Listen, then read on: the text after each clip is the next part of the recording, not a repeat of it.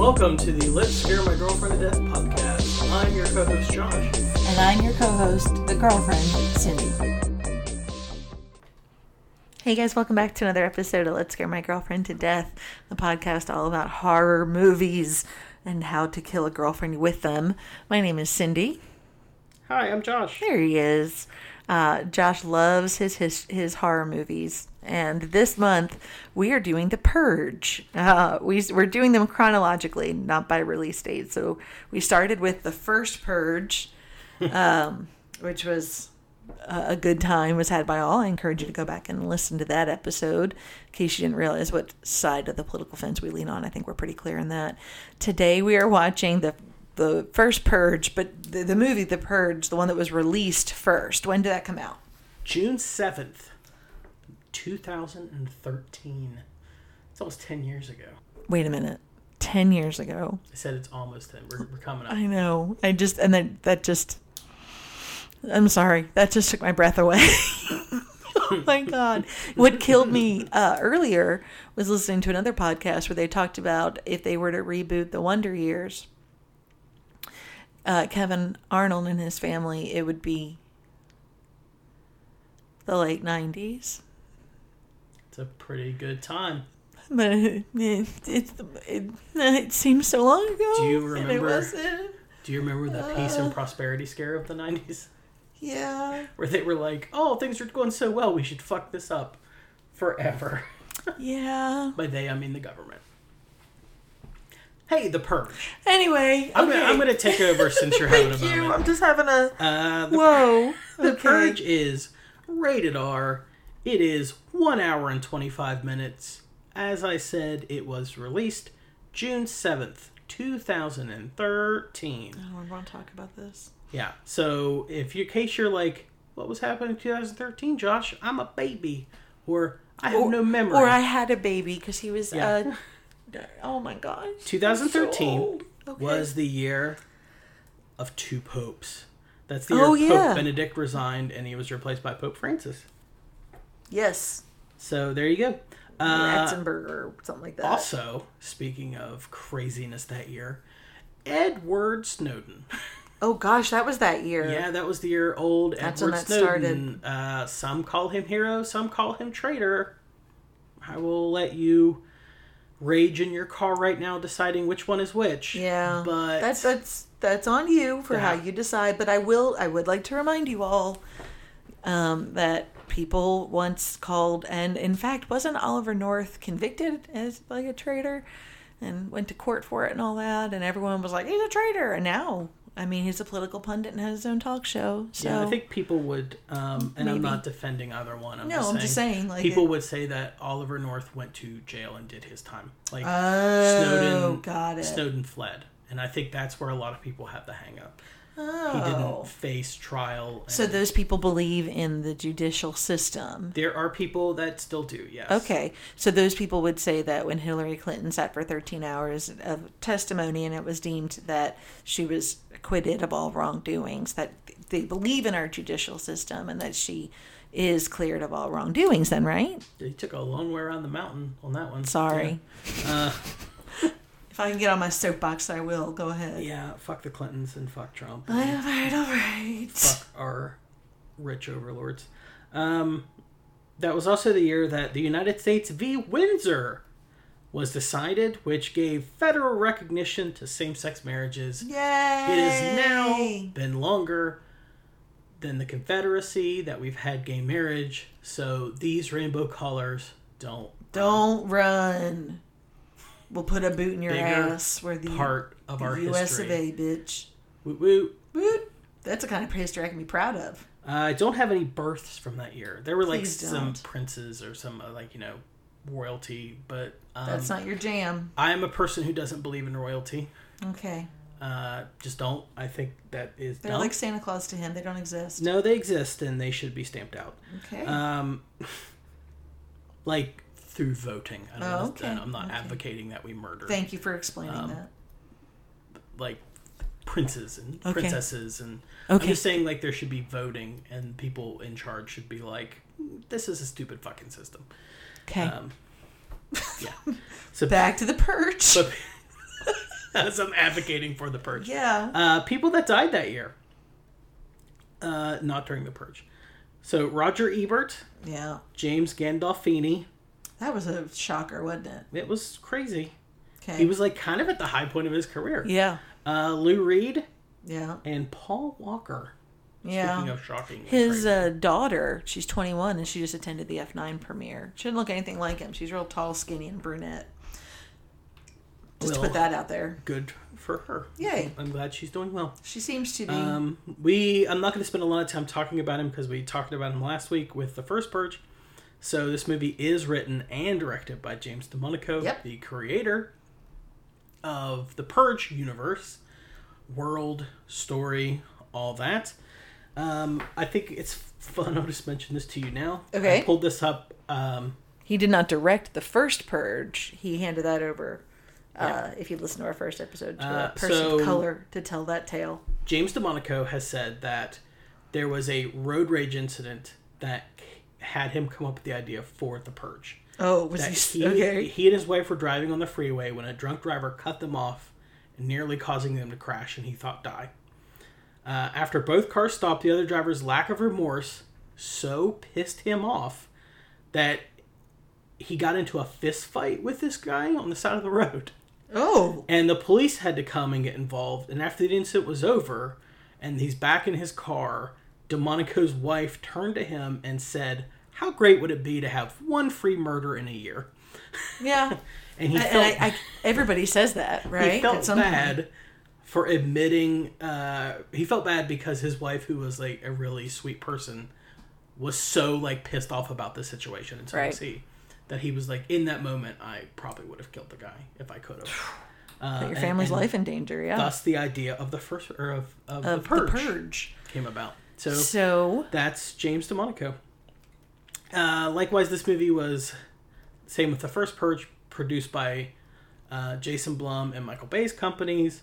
It stars. God, this might be the most star-studded. I would say maybe, right? Not my favorite cast, but probably the most star-studded. So the headliner, the person lending their star status, is Ethan Hawke. That's a big name. He's James Sandon. You know him from the Before trilogy, right? Yeah, from Reality Bites. From Training Day. From what has been, I guess, voted as the scariest movie of all time, according to that one poll. What movie? Sinister. Oh, okay. So there you go. So Ethan Hawke. Ethan Hawke. Good time. I like Ethan Hawke. I don't. He has weird teeth and he treats women poorly. But continue. I don't know anything about the second part, but I'm not going to judge a man by his teeth. If I did, I would actively hate Tom Cruise. Yeah, he got his teeth fixed with an Invisalign. Oh, that's right. Anyway. Yeah, also, I love Tom Cruise. Yeah. Lena Headey is his wife, Mary Sandon. You, listener, would probably know her as Cersei Lannister from Game of Thrones. I watched Game of Thrones. The show that didn't fuck up the ending at all and was perfect all the way through. Josh says that because we didn't watch the last 2 episodes. No, we watched the last episode. I still haven't watched the last episode. Yeah. Like, I watched the second to last episode and someone was like, told me what happened. And I was like, I don't even want to see that. Yeah. This is going to make me mad. Yeah. So I just didn't watch it. I did. It wasn't worth it. She was in 300. She was in Dread, where her head exploded in slow motion in 3D. Gross. I enjoyed it. So, Lena Headey, probably the other big name in this movie. Then we get into the rest of the family.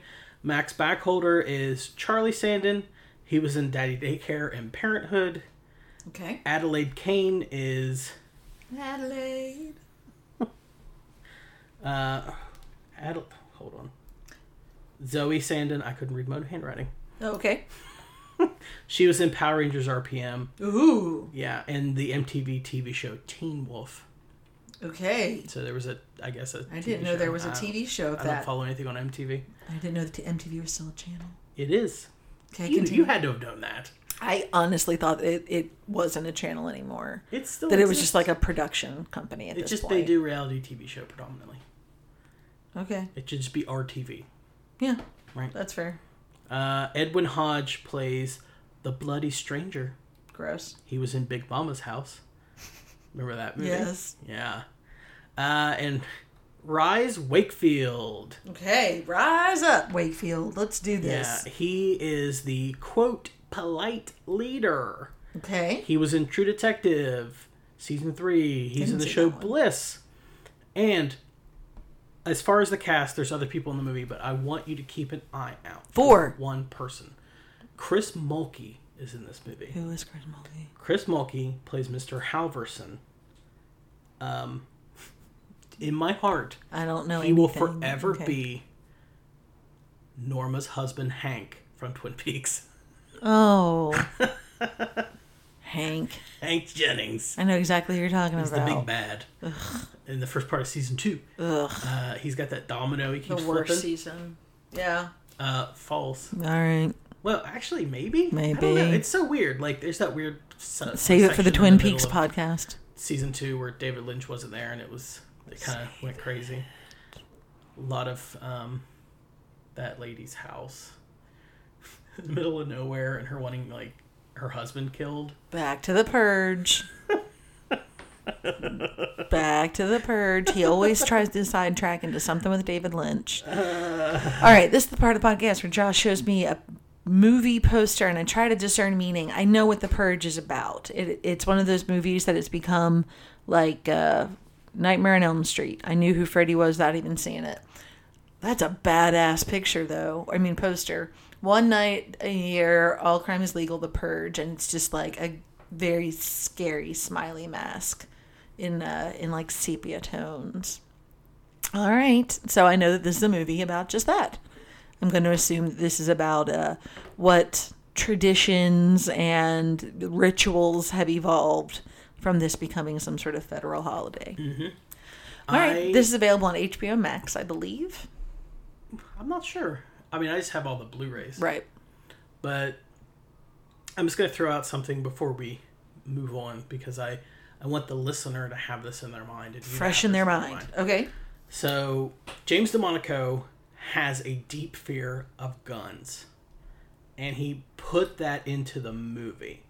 And he said that most traditional villains are less scary now that random people are carrying guns and can cause a massacre everywhere and anywhere. Right? It's a good point. He said, quote, "I'm terrified for my country, so I think that cynicism seeps into the film. America itself has become the canvas instead of the haunted house. The canvas is now America. Yeah. We don't need ghosts or vampires anymore when we're just killing each other all the time." Yep, that's true.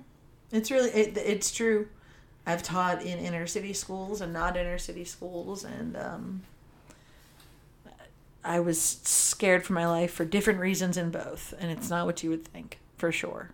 It's crazy. So that's just, I think that along with the impetus of like the drunk driving incident really outlines what we're about to see. Especially the direction of his 3 films, because he did the first 3, and they basically... They follow each other. Trilogy for the most part. Like 1 is standalone, kind of. There is some connections. 2 and 3 are very connected. Mm-hmm. So, all right. So, join us, won't you? Mind the doors. The Purge.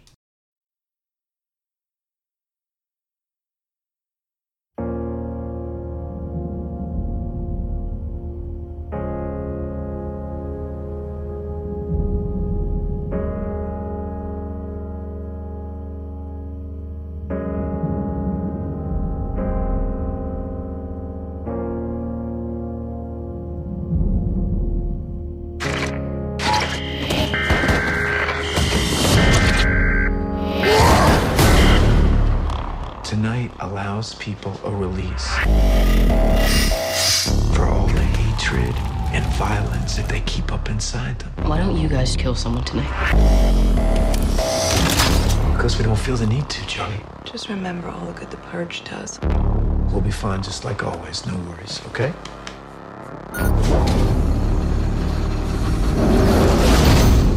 This is your emergency broadcast system announcing the commencement of the annual Purge. At the siren, All emergency services will be suspended for 12 hours. Your government thanks you for your participation. Help me! Someone, please, help me! I just need to get somewhere safe. Does anybody hear me? Let's go! This way! Tony! This way, hurry! Why did you let him in our home? We have no idea who's after him.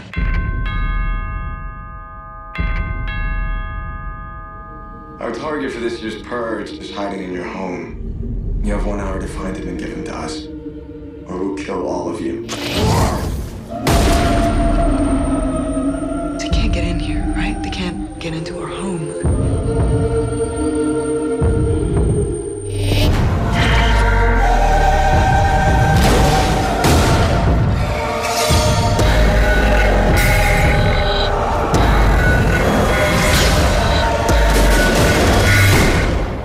We're gonna make it through tonight, and everything is gonna be okay. Nothing is ever going to be okay again.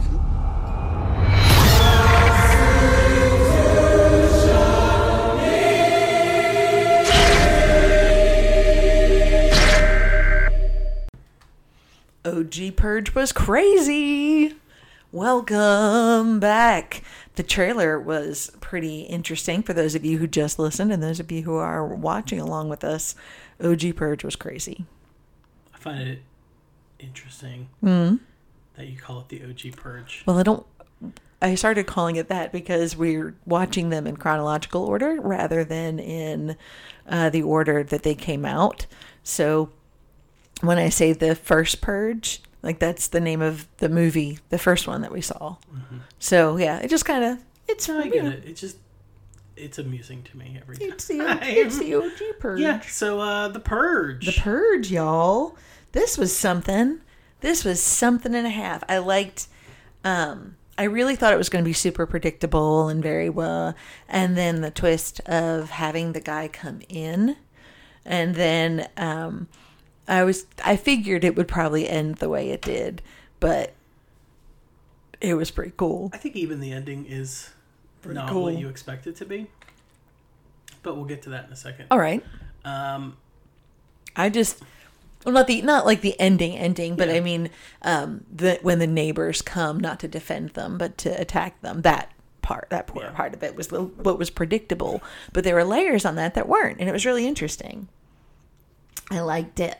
So walk us through what happened in this movie. Give us a description of this movie. This movie is about a security salesman, Ethan Hawke, the night of Purge, whose son lets in a victim because he's worried about him, and the chaos that creates. Done. Oh, I forgot about, and the girl, his daughter's boyfriend sneaks in. What was his end game, by the way? Was he always planning on just killing him? Because then, yeah, I bet your girlfriend's really going to love you. Well, we'll talk about that in a minute because that is something that it's very interesting. But IMDb has it as a wealthy family is held hostage for harboring the target of a murderous syndicate during the Purge, a 12-hour period in which any and all crime is legal. Cindy did mention that it's a gentleman. She referred to him as the victim. The victim, yeah. I think he's credited in the film as Bloody Stranger. Okay, he's that's what he is. This very expensive home in a very nice subdivision because he's fleeing from a Charles Manson-esque cult during the Purge. Honestly, he is two things. It didn't remind me of a Charles Manson cult. You know what it reminded me of? A fraternity and sorority party. So a Charles Manson-esque cult is what I'm hearing. Sorry. Watch that. Okay. I think it's important to note that the Bloody Stranger character who kicks off the whole inciting incident is two things. He is homeless and black. Mm-hmm. That's correct. His crime that they're after him to murder him for was when they attempted to originally kill him and his friends for being homeless and black on the Purge night, he killed one of them. So they're like, we have to kill him real good. Yeah. Like, we have to really, really kill the shit out of this homeless black person, guy. Right? Because the Purge has done exactly what the first Purge predicted it would happen. It's become a clearing of the poor people from a community, the clearing of helpless people, not even people without homes, but I mean, disenfranchised people. I imagine. People of color. Can you imagine what happens to people that are that are special needs? You know what I mean? Like, I don't think it's ever been addressed in a Purge movie. But do you know what I mean? Think about, like, if they're, I hate this, but we're dealing with this in West Virginia a lot, where the caretakers of our special needs populations are not being too friendly with them. And so it's like, I would imagine on a Purge night, they'd take them, quote unquote, out of their misery. Yeah, I can see that. I was saying I don't think this has ever been addressed in a Purge movie. We still have time. There's still time. The TV show ever, because I never watched the TV show. But I think you're right. There definitely would be parents that would take out their children who were a little more. It's a layer of cumbersome. Yeah. It's a layer of atrocities that we never really talk about. Like with the Nazis, for instance, we talk about, the Holocaust. People turned in their own mentally and physically on, challenged relatives and things like that as well. And the LGBTQ. Well, yes, that's where they get the pink triangle. I think it's interesting that kind of at the beginning of this movie, I did know that. The hero of, that's why Frank-N-Furter wears one. Oh. The hero of this movie is posited as Ethan Hawke, which is not the case. No. I would say maybe his son is the protagonist that we're following. We spend more time with him. I don't know. Like, it's weird because it definitely sets up to be Ethan Hawke. He's the main character. Right. But I don't really know if he's the protagonist. He and his wife are very pro-Purge. Like, they're upset when their son lets someone in. And they try to explain to the Purge crowd that, like, we're misunderstanding. We're with you. Yeah. We support what you're doing. Our son just fucked up and let this dude in because he doesn't know any better. Yeah. And they're like, okay, we'll just open it up then. Thanks. So, and I get that you immediately kind of, it's shitty of them, but you get on board because they get put in a situation where it's like, us or them or him. Yeah. Like, do we take this guy and give them to these people who are going to murder him? Because if we don't, they're just going to come here and murder all of us. Right. So I get that. But before that occurs, Ethan Hawke's not a good dude. No. He's alluded to that they used to be very, very poor, like in a studio apartment. They could barely pay rent. And he's a smarmy salesman. Yeah, and now they live in this massive McMansion, and they've just put on this massive addition. And he's that guy. It's like, hey, buddy, how you doing, pal? Hey, bud.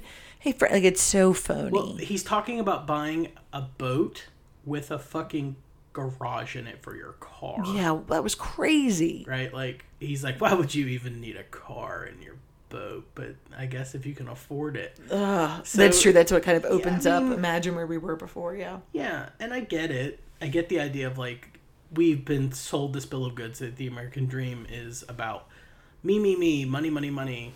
Like, and it is not. Fuck everyone else over. I had a really interesting breakdown, if we went by decade, of like how we got into this place. And if we start with like the World War I and people who have insane PTSD return home, right? And they're expected just to pick up where they left off, and they couldn't.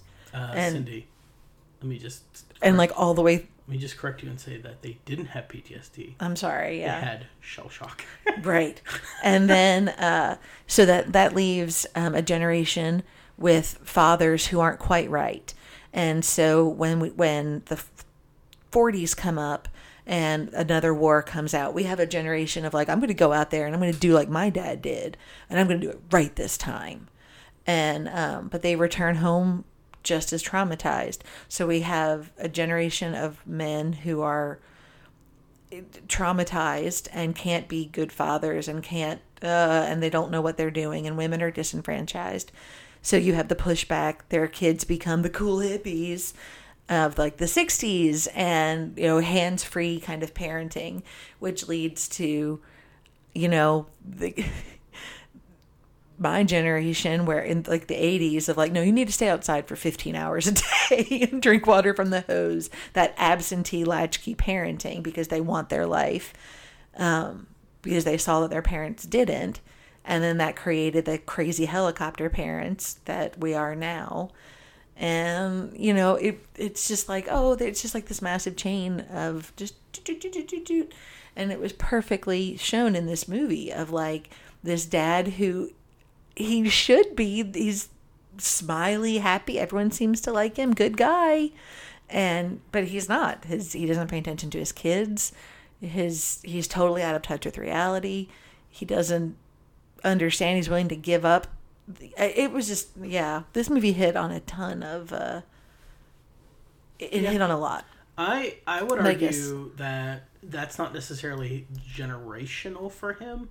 I saw that more of as that new money fancy guy, so wrapped up in your own success. Like he does the thing at dinner where he makes them all share how their day was, and he rushes them through theirs so he can give his good news. Yeah, because he's so self-absorbed. Like he loves his family. He clearly loves his family. I'm not saying that he doesn't. He doesn't understand. He just loves himself more than them. Right, and what he's created and is able to accomplish. Yeah, he thinks that in that typical rich white guy way. Yeah. Hold on a second. In that typical rich white guy way of, so money equals love. Right. Like I've gotten money you this equals giant happiness. house. I've gotten you like all because we've been sold this bill of goods. Everything. It's right. It's me. Here's everything you ever want, except for like genuine attention and affection from your parents. Right.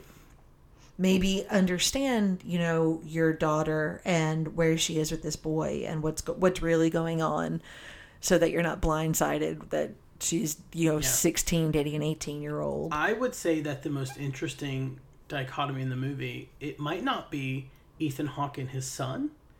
It may be the cult leader and Ethan Hawke's son, because that is someone who's just left being a child. Like he's like very young. Yeah, that's why I thought like college. Like that's the early vibe 20s. I got. But he clearly is devoid of any emotion. Right. They've been raised that this is okay. Empathy. Nothing. He's just he kills that guy. He refers to him as the swine. Right. He shoots that guy. Oh yeah. Who yells at Ethan Hawke through the monitor. He just shoots him and he's like, "That was my friend. Imagine what I will do to you because you are not my friend." Oof. Like that was scary. It really is this like chaos we've created through the idea of, and we're going to dive down this rabbit hole. I apologize because I'm sure someone's listening and they're going to get very pissed off about this. Here he goes. This is what capitalism, hyper capitalism does to people, right? The fact that you monetize everything, which is exactly how this would go down. Right? Like, there has to be whole new industries pop up. And this is not the first Purge movie that... I'm sorry, this is not the last Purge movie that's going to deal with this. So, in later Purge movies, and I'll tell you this because it's not really, intrinsic to the plot, there are things like Purge insurance that you can get for your business. Oh, so in case that something gets destroyed. Yeah, in case, like, someone burns your fucking shop down or, like, robs you blind. So, there's, like, a whole, like... Because it's hyper-capitalism, there's a whole, like, separate everything that comes out of just Purge Night. There's an industry that's born out of this. So not only is does the Purge succeed in doing two things, they say it lowers crime because you're basically killing people that are, quote, undesirables, which thins out the job market, which thins out the need for social services, which is essentially what Hitler wanted to do. Yep. Right? Like, these people are a drain on society. Why don't we just get rid of them? That's what the Purge is doing. It's just a little more... It in a different way. It's a little more upfront, but it's also super psychological and backdoory, It's the thing of, like, you tell people, which is the thing that Americans have been told for so long. But by the sheer nature that you live in America and you're probably white and, you know, you're an able-bodied person, that you deserve everything. Right. Every opportunity should be yours. Mm-hmm. If you're not rich, it's your own fault. Yep. Right? If you're poor, that's your fault. Yep. So the you're obviously not working hard enough. That you would, you know, just keep pushing this narrative and then weaponize it by being like, there's no laws, and then turn people loose. Of course they're going to turn on the lower classes. Oh, yeah. Like, America, like, societies all over the world do this. But America is really, really, really fucking good at always punching down. Right? Yeah. In a society where way more of your tax money goes to corporate welfare, to places like Walmart and Target and these big companies, people still go, you know, it's these fucking people on their food stamps and they get WIC and all. That is such a small percentage compared to what like Walmart gets, and then they don't even pay their employees a livable wage. But they don't pay taxes either. Yeah, most people don't punch up at the rich, at the Waltons, at Walmart. They punch down at the people living in their neighborhoods that they see every day, and they're like, you know, this poor person, how dare they like want to go to Taco Bell once a week or whatever. Like, anyway, I think it's important to kind of note there's an air of class traitorism, right? Oh, we yeah, have for class sure. traitor in this movie. You know, the idea that Ethan Hawke's family's not been rich their entire lives, and they live in a place where all these rich people probably have been, at least well off most of their lives. That's another added layer. So we have the idea of classism between the rich and the poor, the people who are the single man of color who is without a house versus a family of four that have a mansion so large like it's cavernous, right? But then we also have that division, because in America this is even more important, is the separation in the upper class between new money and old money. That idea of they don't, like you just said, they don't belong here. They're nouveau riche. They don't know how to spend their money properly. They don't know how to showcase their money properly. So it even adds that layer to it. Mm-hmm. And I think it's interesting that an act of kindness opens them up to this. Yeah. Because it's like this thing where it's wild. The son lets the guy in, and then it turns into a movie of, you know, them against the guy in their house, and then they end up deciding, we're monsters if we do this, we're not going to do this, the purge is wrong, right? Which is a shame that a lot of, especially rich white people, don't learn how the world affects other people until it affects them in that way. Right. They can't step out of their own skin for a second and be like, oh, the world's not fair to everyone, oh, just because it's super fair to me.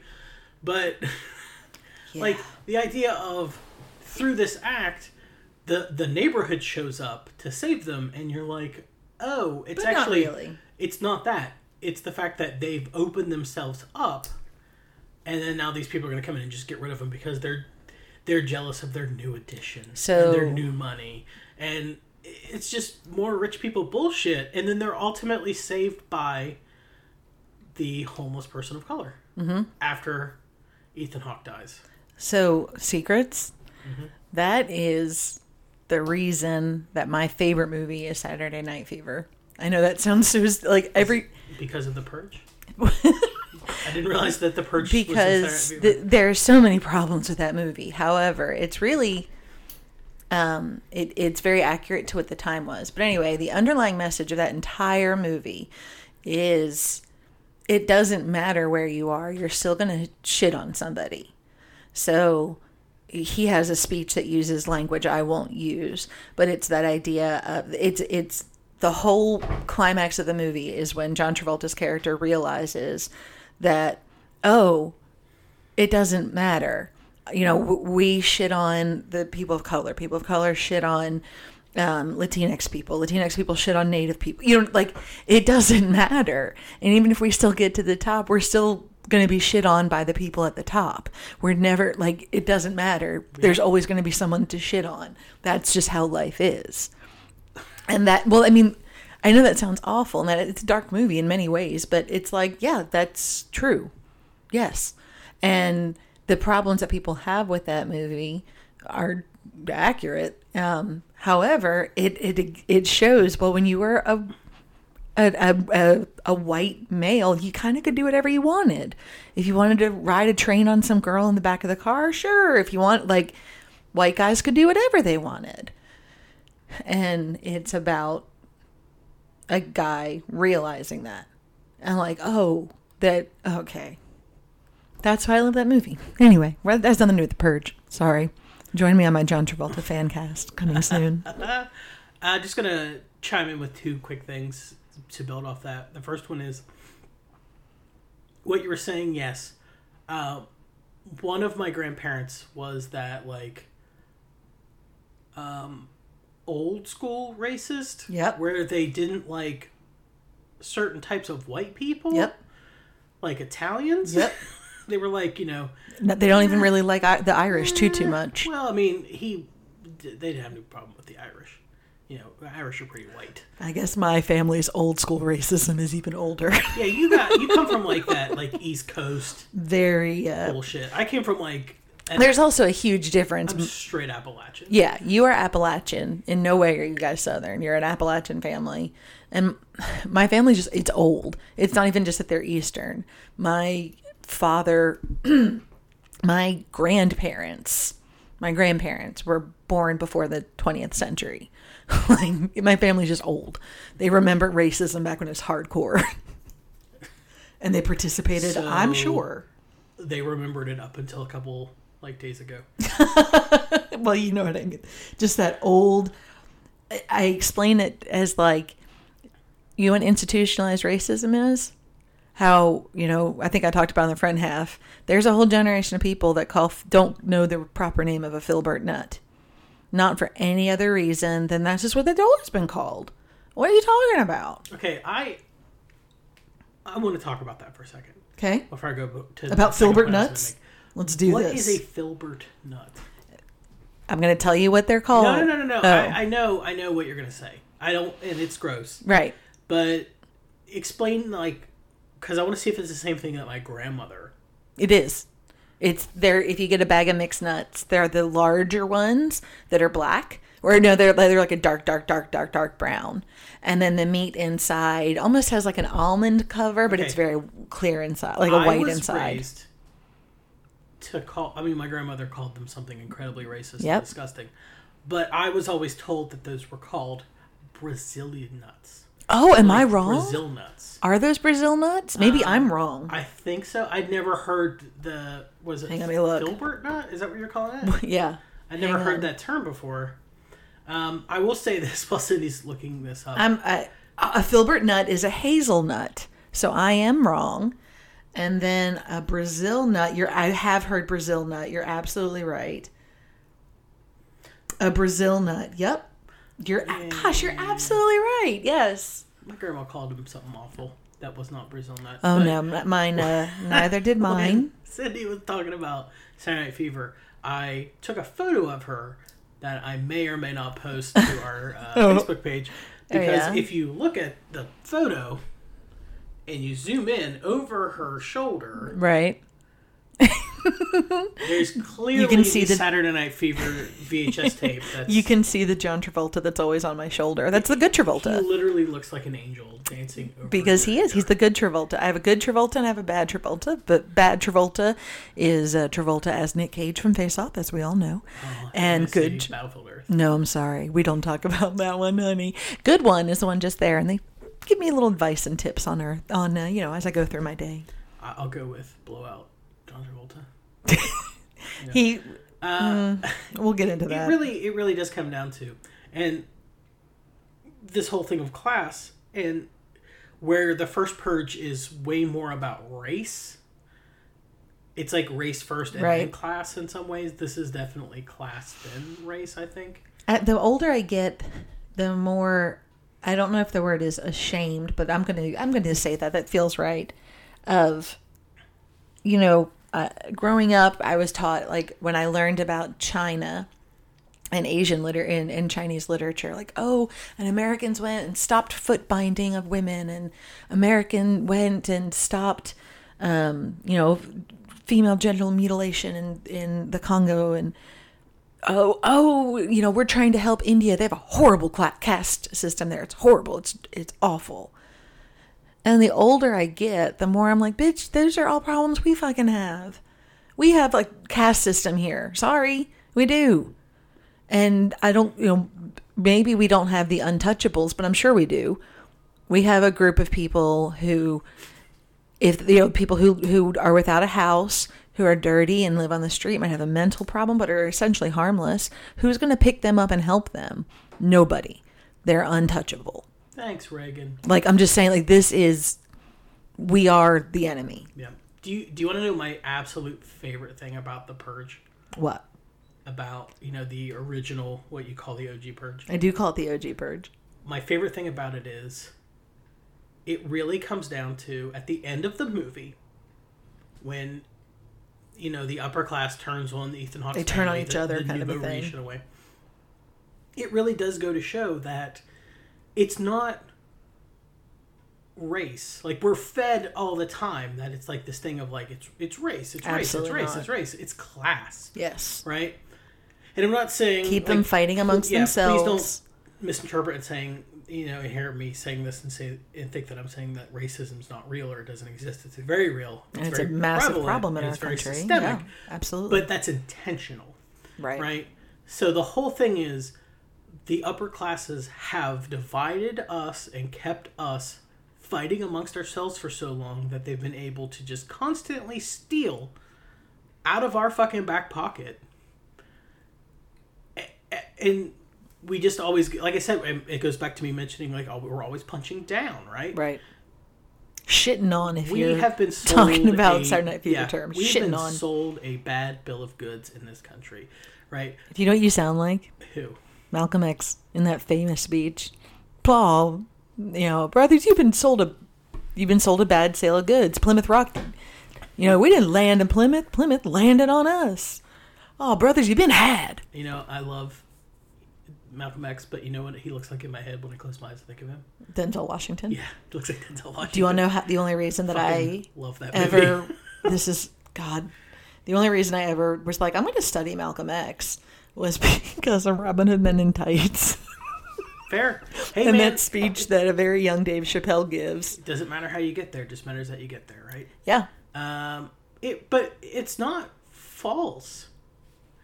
And the thing is, I've been told, I don't want to make my grandparents sound like monsters, but the older generation has told me, I remember my mom's father thinking all Puerto Rican people had knives and they were dangerous. It's this thing. That's what my father thought about anyone who wore a turban. They keep a blade up in there. Sure. Yeah, it's this thing of I have more in common with lower middle class people of color than I do with rich white people. Yeah. Right? And I do share some traits with rich white people. We are both white. Doors will open for me that will not open for people that don't look like you. That don't look like me, who make the same amount of money as me, who live in the same neighborhoods as me. Right. Because that shit is very fucking real. Yeah, especially here. But at the end of the day, right, when it all goes down, it's not going to be black people versus white people. It's not going to be Hispanic people versus... It's going to be... At some point, we're going to wake up and realize what's happening. What the rest of the world realized during the French Revolution, and... Yeah, it's against... Go out on a limb and say, I know I've been sounding like crazy socialist talk time here. Well, you always do, huh? But I'm not advocating that we murder people. Just want to throw that out there. From what Cindy just said with the French Revolution, it's not what I'm getting at. Mm-hmm. I don't want to be on record being like, we should kill people. Right. That's not what we're advocating. I'm on record in saying that we should do what's best for all of us. And I think that's the end of the purge, right? It's the guy who they saved by proxy to their son comes back and saves them. That's how that shit works. And it shows that it's not working on any level. Yeah, we have to have each other's backs. Yeah, because nobody else how does. This shit works. That's how we're successful. Right, America. We've been tricked into thinking it's there's two types of people in America. There's the rich and the not rich yet. And that's never gonna fucking happen. The reason that we were at our best during the Greatest Generation, I've said it before, and I'll say it again, and we can argue about it if you want, is that we were at a time when women were largely in charge of the societies. We had a shared common goal. We looked beyond race and ethnicity because we had a common goal, like we've got to do this. And when you lift all those restrictions, people are pretty, for the most part, okay, we have this common goal. Let's go. Let's do this. It doesn't matter what you look like. Well, I would also argue that you could add one of the highest corporate taxes in the history of the highest corporate tax in the history of this country. Yes. In the 1950s, which is what I was like to throw at people when they're like, yes. Let me go back to, a time when family values were a thing, and they always want to go back to the 50s. It's like highest corporate tax. I'll go back to that corporate tax rate and corporate tax structure, please. And the estate tax, yes. It is what it is. But at the end of the day, the Purge movies are there to be fun and entertaining. And to be a microcosm to show us. But let me just say this. Where we are and where we're going. This is not where I expected to end discussing what's behind the Purge. Right. But you live in a society, right? Mm-hmm. Your obligation is to the other members of that society. Right. And that means you have to sometimes take an L on insane dumb shit that you don't need so other people can have a fairly productive life. Yeah. Just take care of each other. Vote in the interest of us instead of me. Because the American dream really needs to be reframed from the me to the we. Because that's how we move forward as a society, is by taking care of each other and not hoarding every dollar we can at the expense of the lower classes that we just eradicate. Boom. So that's the Purge, ladies and gentlemen. There you go. So let's talk about... Bud, we are... this is going to be a long one. Let's go through the Archive formula. Let's see. Is there action? Yes. Quite a bit. And it's rather intense. Revolutionary. This was the first of its kind. This idea of this was the first Purge movie. Were there other movies before this that had the same concept? I mean... A one-night free-for-all? No, not like that. I mean, this is essentially a home invasion movie. Those have existed for a while. Okay. But the idea of the government just being fucking go at it, get them feelings out, is fairly a new concept in film. Oratory, yes. We just went over some together. That's what I did to a friend. Imagine what I can do to you. And then fantasy and fornication. Fantasy, yes, we're not quite there yet. God forbid. And fornication. I mean, we've got the moment with the kid. Yeah, and the teenagers are making out, and there's some intense dry hump action. Movie teenagers. Yeah, movie teenagers. So kids in their 20s. Yep. The girl looks like Eliza Dushku was there. Oh. All right. I love her. Let me throw some trivia at your old Please do. To deepen the well of our already insane conversation. So the director was asked why the film has opens with all this footage of, the Purge happening all over the place and all this stuff. It's they actually use a lot of real footage from places, but we'll talk about that in a second. But they said, why did you then opt to have all this occur in one family's home after you had this big opening? And he said, this is a cool bit of trivia. I remember this. He said, we only had 19 days to shoot and $2.7 million to work with. So, boop. That's why we did not explore the world any deeper, was because we had to stay in one house. Yeah. For a financial reason. He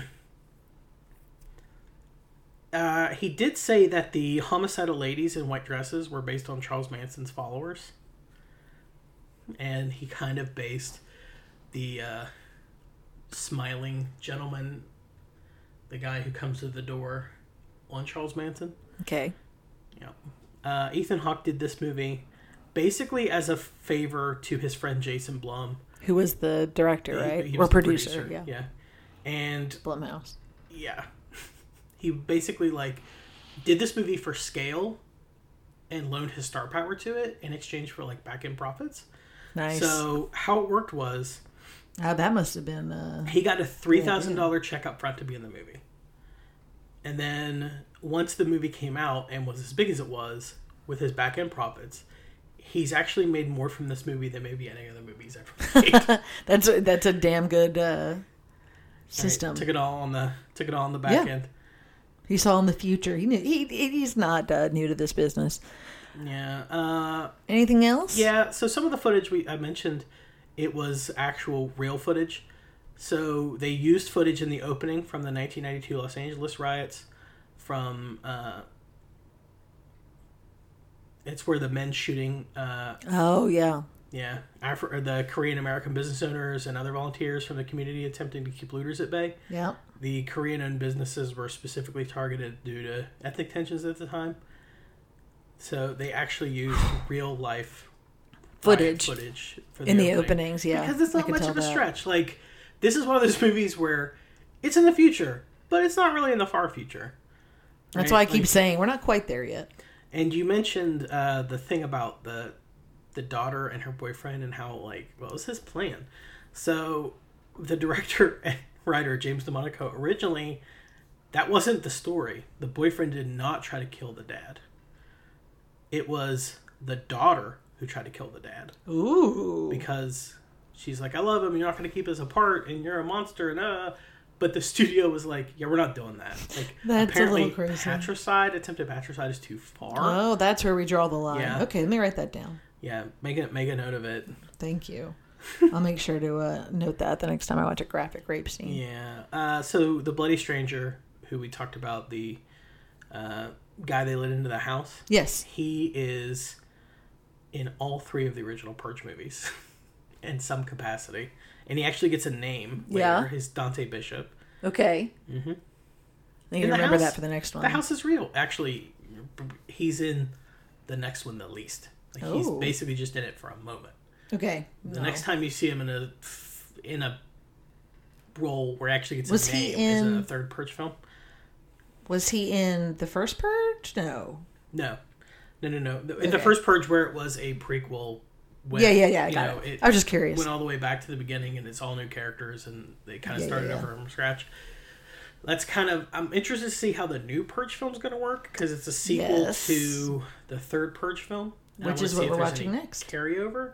So when we're watching Purge 2 next. Purge Anarchy. Purge Anarchy is next, not the third Purge. The timeline's crazy. I know, we did it backwards. It's like following Fast and the Furious or something. Okay. Let's go in order. All right. Well then, until then... Oh, wait. Oh, no. Children. Yes. Oh. I will not watch this with my youngest. This is not a movie for him. The 15-year-old, yes. He would love this movie. I think he's even seen this movie. And the 75-year-old, no. Too violent, for all the reasons that we just talked about. A little too heavy-handed on a message that it's different for her. So, no, not that. Fair. All right. Until next time. I'm Josh. And I'm Cindy. And I'm still his girlfriend. Yay. Love one another. That's what the takeaway from this is. Love one another. And vote. Vote like your life depended on it. Anyway, I think it's important to kind of note there's an air of class traitorism, right? Oh, we yeah, have for class sure. traitor in this movie. You know, the idea that Ethan Hawke's family's not been rich their entire lives, and they live in a place where all these rich people probably have been, at least well off most of their lives. That's another added layer. So we have the idea of classism between the rich and the poor, the people who are the single man of color who is without a house versus a family of 4 that have a mansion so large like it's cavernous, right? But then we also have that division because in America, this is even more important, is the separation in the upper class between new money and old money. That idea of they don't, like you just said, they don't belong here. They're nouveau riche. They don't know how to spend their money properly. They don't know how to showcase their money properly.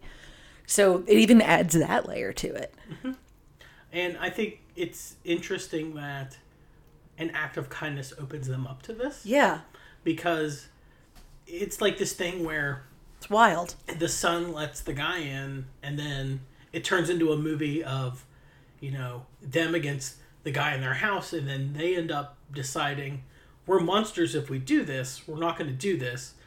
The purge is wrong, right? Which is a shame that a lot of, especially rich white people, don't learn how the world affects other people until it affects them in that way. Right. They can't step out of their own skin for a second and be like, oh, the world's not fair to everyone. Oh, just because it's super fair to me. But, like, the idea of, through this act, the neighborhood shows up to save them, and you're like, oh, it's but actually... not really. It's not that. It's the fact that they've opened themselves up, and then now these people are going to come in and just get rid of them because they're jealous of their new addition and their new money. And it's just more rich people bullshit, and then they're ultimately saved by the homeless person of color after Ethan Hawke dies. So, secrets?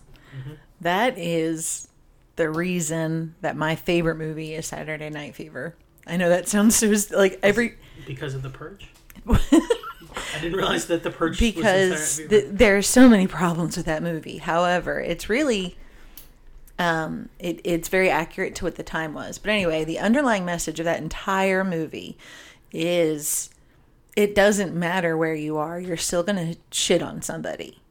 So he has a speech that uses language I won't use, but it's that idea of it's the whole climax of the movie is when John Travolta's character realizes that, oh, it doesn't matter. We shit on the people of color. People of color shit on Latinx people. Latinx people shit on Native people. It doesn't matter. And even if we still get to the top, we're still going to be shit on by the people at the top. We're never, it doesn't matter. Yeah. There's always going to be someone to shit on. That's just how life is. And that, I know that sounds awful and that it's a dark movie in many ways, but it's that's true. Yes. And the problems that people have with that movie are accurate. However, it shows, well, when you were a white male, you kind of could do whatever you wanted. If you wanted to ride a train on some girl in the back of the car, sure. If you want, white guys could do whatever they wanted. And it's about a guy realizing that. And okay. That's why I love that movie. Anyway, that's nothing to do with The Purge. Sorry. Join me on my John Travolta fan cast coming soon. Just going to chime in with two quick things to build off that. The first one is what you were saying, yes.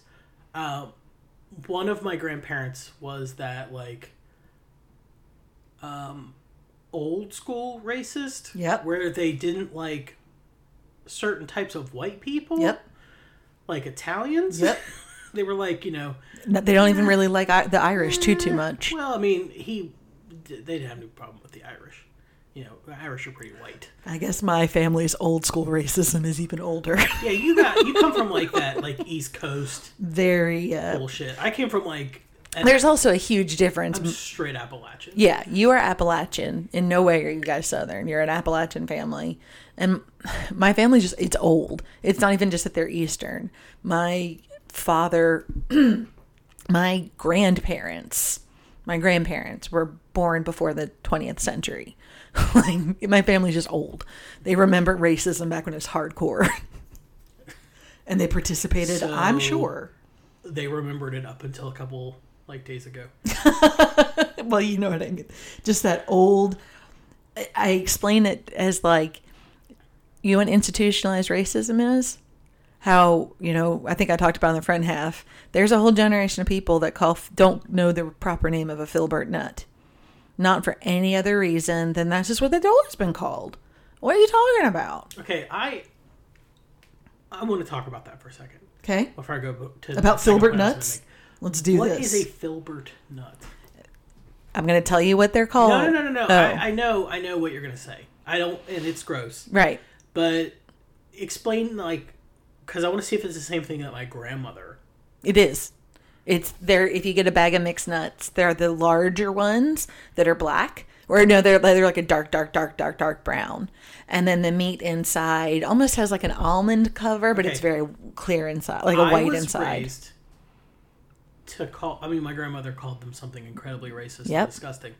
But I was always told that those were called Brazilian nuts. Oh, am I wrong? Brazil nuts. Are those Brazil nuts? Maybe I'm wrong. I think so. I'd never heard was it Hang on, let me look. filbert nut? Is that what you're calling it? Yeah. I'd never heard that term before. I will say this while Cindy's looking this up. A filbert nut is a hazelnut, so I am wrong. And then a Brazil nut. I have heard Brazil nut. You're absolutely right. A Brazil nut. Yep. You're absolutely right. Yes. My grandma called him something awful. That was not Brazil nut. Oh, no, mine. Neither did mine. When Cindy was talking about Saturday Night Fever, I took a photo of her that I may or may not post to our Facebook page. Because if you look at the photo and you zoom in over her shoulder, right, there's clearly you can see the Saturday Night Fever VHS tape. You can see the John Travolta that's always on my shoulder. That's the good Travolta. He literally looks like an angel dancing over. Because he is. He's the good Travolta. I have a good Travolta and I have a bad Travolta. But bad Travolta is Travolta as Nick Cage from Face Off, as we all know. And good. Battlefield Earth. No, I'm sorry. We don't talk about that one, honey. Good one is the one just there, and they give me a little advice and tips on as I go through my day. I'll go with Blowout John Travolta. We'll get into that. It really does come down to, and this whole thing of class, and where the first Purge is way more about race. It's like race first and then class in some ways. This is definitely class then race, I think. The older I get, the more, I don't know if the word is ashamed, but I'm gonna say that feels right. Of, growing up, I was taught, like, when I learned about China and Asian in Chinese literature, like, and Americans went and stopped foot binding of women, and American went and stopped, female genital mutilation in the Congo, and we're trying to help India. They have a horrible caste system there. It's horrible. It's awful. And the older I get, the more I'm like, bitch, those are all problems we fucking have. We have a caste system here. Sorry, we do. And I don't, maybe we don't have the untouchables, but I'm sure we do. We have a group of people who, people who are without a house, who are dirty and live on the street, might have a mental problem, but are essentially harmless. Who's going to pick them up and help them? Nobody. They're untouchable. Thanks, Reagan. Like, I'm just saying, like, we are the enemy. Yeah. Do you want to know my absolute favorite thing about the Purge? What? About, the original, what you call the OG Purge? I do call it the OG Purge. My favorite thing about it is, it really comes down to, at the end of the movie, when, the upper class turns on Ethan Hawke's They turn on each other, kind of a thing. Away. It really does go to show that it's not race. Like, we're fed all the time that it's like this thing of like, it's race, it's Absolutely race, it's race, not. it's race. It's class. Yes. Right? And I'm not saying... Keep them fighting amongst themselves. Please don't misinterpret and saying, hear me saying this and think that I'm saying that racism is not real or it doesn't exist. It's very real. It's very a massive prevalent, problem in our it's very country. systemic. Yeah, absolutely. But that's intentional.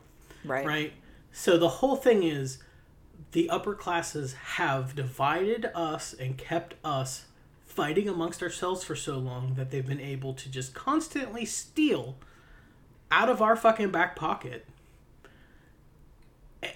And we just always, like I said, it goes back to me mentioning, like, we're always punching down, right? Right.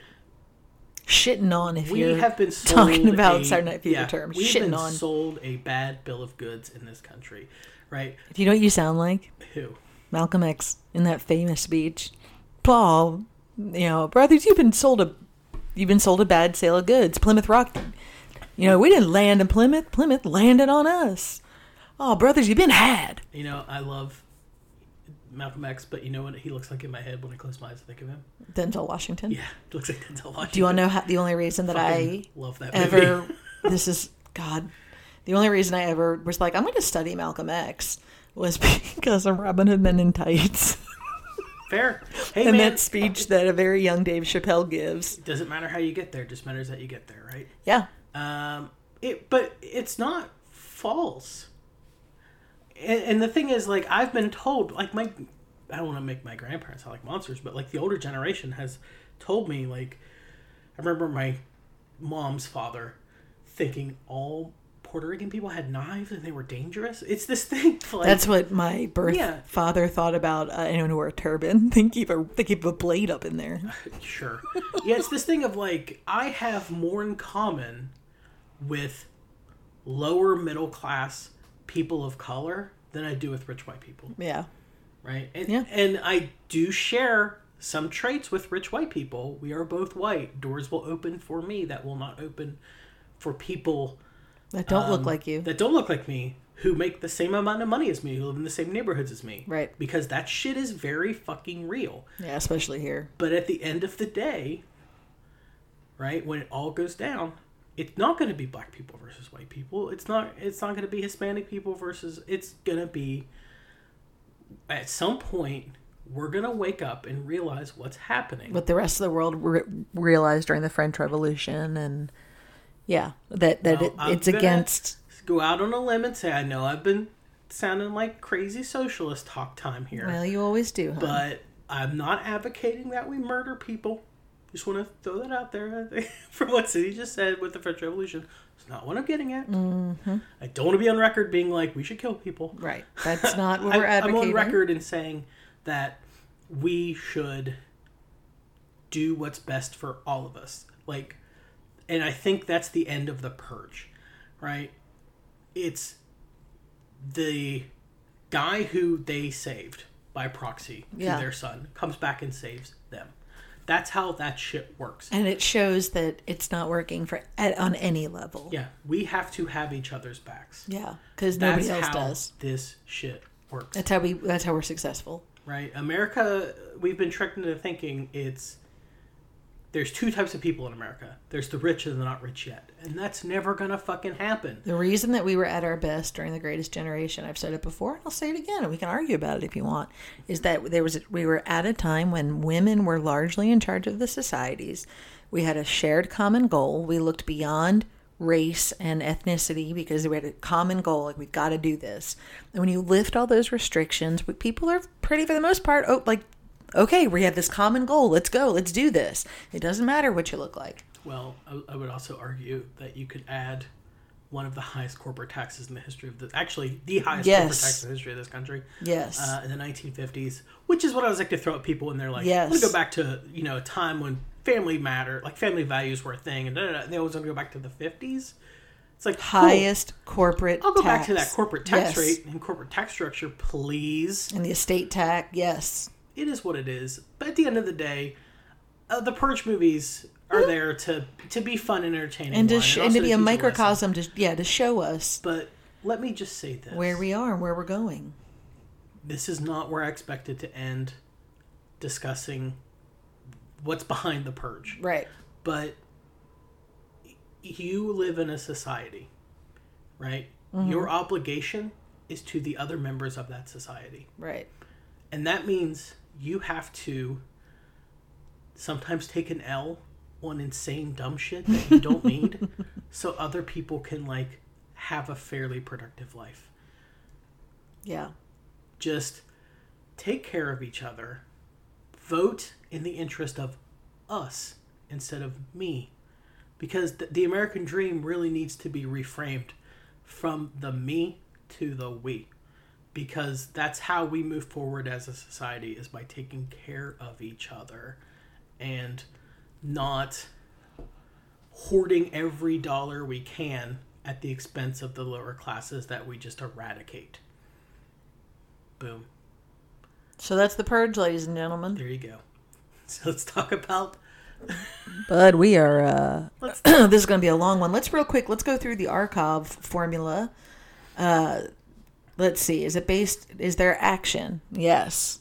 Quite a bit. And it's rather intense.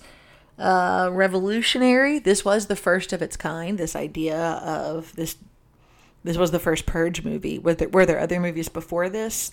that had the same concept? I mean, A one night free for all? No, not like that. I mean, this is essentially a home invasion movie. Those have existed for a while. Okay. But the idea of like the government just being like, fucking go at it, get them feelings out, is fairly a new concept in film. Oratory, yes. We just went over some together. That's what I did to a friend. Imagine what I can do to you. And then fantasy and fornication. Fantasy, yes, we're not quite there yet. God forbid. And fornication, I mean, we've got the moment with the kid. Yeah, and the teenagers are making out. And there's some intense dry hump action. Movie teenagers. Yeah, movie teenagers. So kids in their 20s. Yep. The girl looks like Eliza Dushku was there. Oh. All right. I love her. Let me throw some trivia at you real fast. Please do. To deepen the well of our already insane conversation. So the director was asked why the film has so many opens with all this footage of, the purge happening all over the place and all this stuff. It's all they actually use a lot of real footage from places, but we'll talk about that in a second.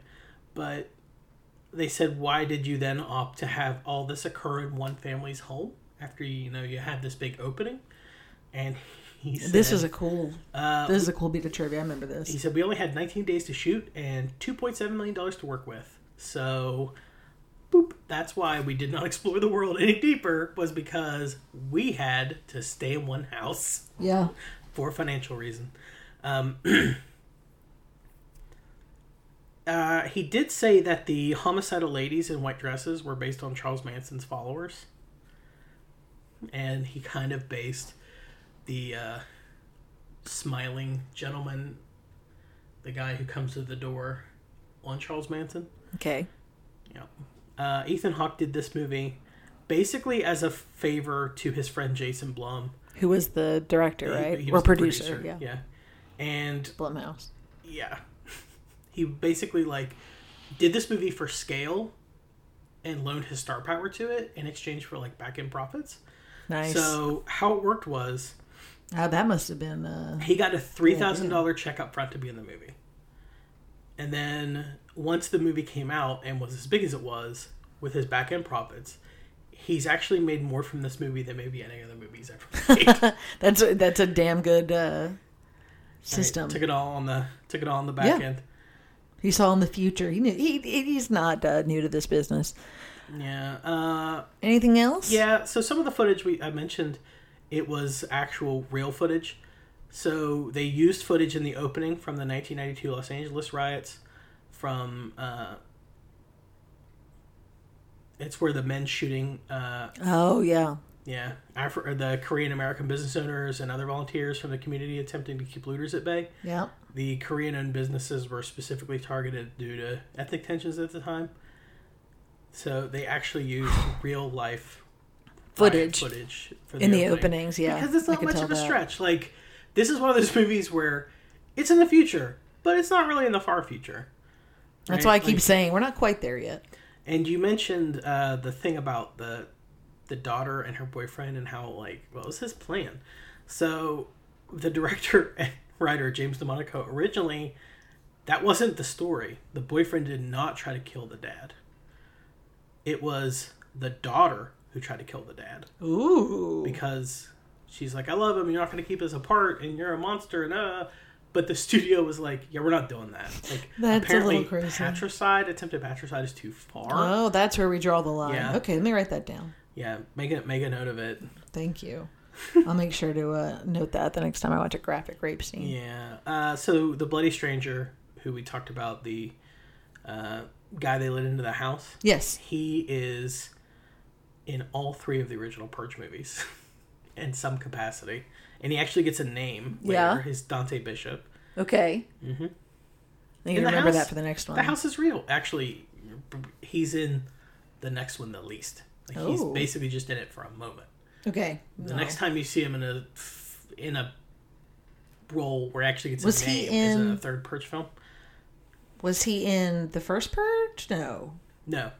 In the first Purge, where it was a prequel. When, I got it. I was just curious. Went all the way back to the beginning, and it's all new characters, and they kind of started over from scratch. That's kind of... I'm interested to see how the new Purge film's going to work, because it's a sequel to the third Purge film. Which is what we're watching next. Carryover. So when we're watching Purge 2 next. Purge Anarchy. Purge Anarchy is next, not the The third timeline's Purge. crazy. I know, we did it backwards. It's like following Fast and the Furious or something. Okay. Let's go in order. All right. Well then, until then... Oh, wait. Oh, no. Children. Yes. Oh, I will not watch this with my youngest. This is not a movie for him. The 15-year-old, yes. He would love this movie. I think he's even seen this movie. And the 75-year-old, no. Too violent, for all the reasons that we just talked about. A little too heavy-handed on a message that it's different for her. So, no, not that. Fair. All right. Until next time. I'm Josh. And I'm Cindy. And I'm still his girlfriend. Yay. Love one another. That's what the takeaway from this is. Love one another. And vote. Vote like your life depended on it.